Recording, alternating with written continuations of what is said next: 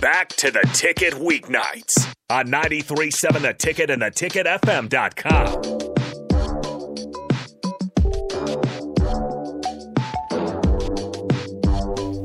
Welcome back to 93.7 The Ticket. I'm Kinsey Davis. This is Talking Tens, and I'm here with our guest, Emma Spence. She's going to give us a small little taste quickly of just some Twitter threads that she experienced while she was at Commonwealth Games. They're so funny, y'all. Okay, so there's this one in all caps, Emma Spence supremacy. There's Emma Spence for Prime Minister. There's after the competition, like the second day of competition, she is our prime minister now. What were you doing? The crowd was just locked in on you. I think. Well, I guess being the only one to qualify for all four events. Also just bringing like that light, happy energy, because mostly on the sidelines, and mostly in elite gymnastics it's very like strict and serious. So yeah.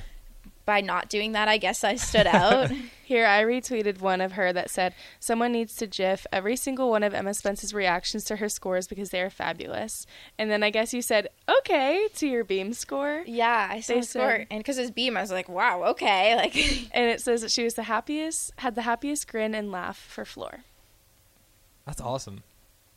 That was a great event. You probably did you blow up on social media followers wise and everything too? Yeah, I gained a couple thousand followers. It's crazy. Holy smokes. Yeah. Was that the biggest jump you've seen in terms of like your social media following? So I went to a competition called Youth Olympics 4 years ago, and it was about this. It was pretty similar because it was a game, so there was like opening, closing ceremonies, village, like all that kind of stuff too. So I got a bunch from that competition too. What is your Twitter handle? Just drop that right now. Emma_Spence13. Emma_Spence13. All right, so if you're listening, go ahead and look that up on Twitter and then give it a follow too. Other funny ones? No. They're more gifs that people... Just funny gifs based off your reactions. Yeah, and just like random ones of people talking or like dancing that they just found and retweeted and tagged me. They're hilarious. You'll have to go look at them for yourself.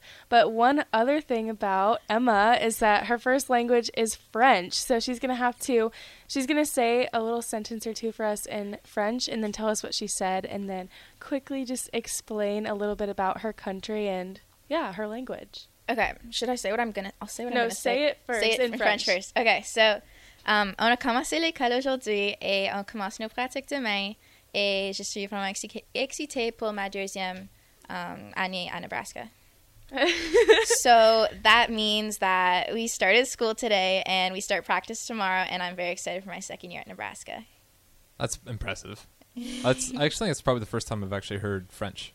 Really? Well, like I've heard it, but like in person. Like right someone that actually, like someone that actually knows how to speak French. Yeah, so French was my first language. I started speaking English around 4.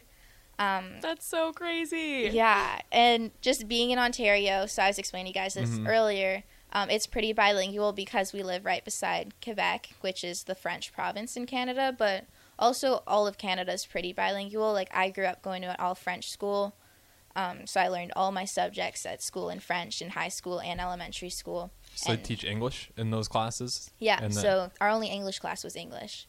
Then everything else I learned was in French. That's crazy. Just last night I was asking her if it was weird learning here at college in English versus learning in French her whole life, but she said, did you say not really, just a couple things like math terminology? Yeah, math and like the science terminology was different. The rest was pretty easygoing though.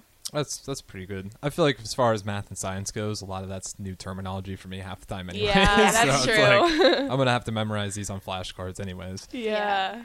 Wow, that is insane though.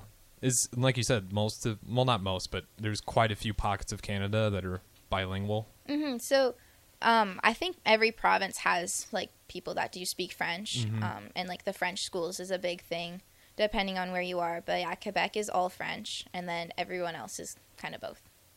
That's crazy. That's something I don't know why, but I've never pieced together that even though Canada has a French province, right? Province. That's what you call Providence? Province, not Providence. Okay. A lot of people call it that, though, from here.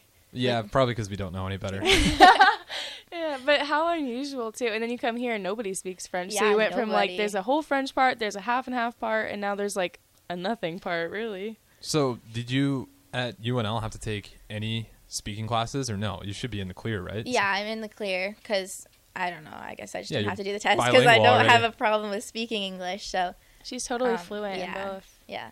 Yeah, I suppose when you start at a young age, though, it's probably that much easier. I guess the only thing else I want to ask, since we do got a little bit more time here, what is kind of your guys' goals for this upcoming season? I asked you last time and what your personal goals are, but what about your personal goals for this team, or even just individual? Individually would be to probably compete all around at the competitions again for Nebraska. As a team, I think just being able to go out and be confident in our routines, knowing that whoever's up on the events is going to hit the routines, that'll give us confidence as a team. And I think that'll help our scores if we're able to be consistent at all the competitions that we go to. So I think that's going to be a big goal for us this year. Yeah, absolutely. But that's going to do it for us. It was a great show. You can always catch the podcast on theticketfm.com. You'll get to hear a little bit of French in there as well and learn a little bit more about Canada and all of Emma Spence accolades, including performing at the Commonwealth and making it to the finals in all 4 categories. So great stuff there. You'll be sure to want to catch that. This is Kinsey Davis, Emma Spence. I'm Harrison Arns. We will catch you guys all next week.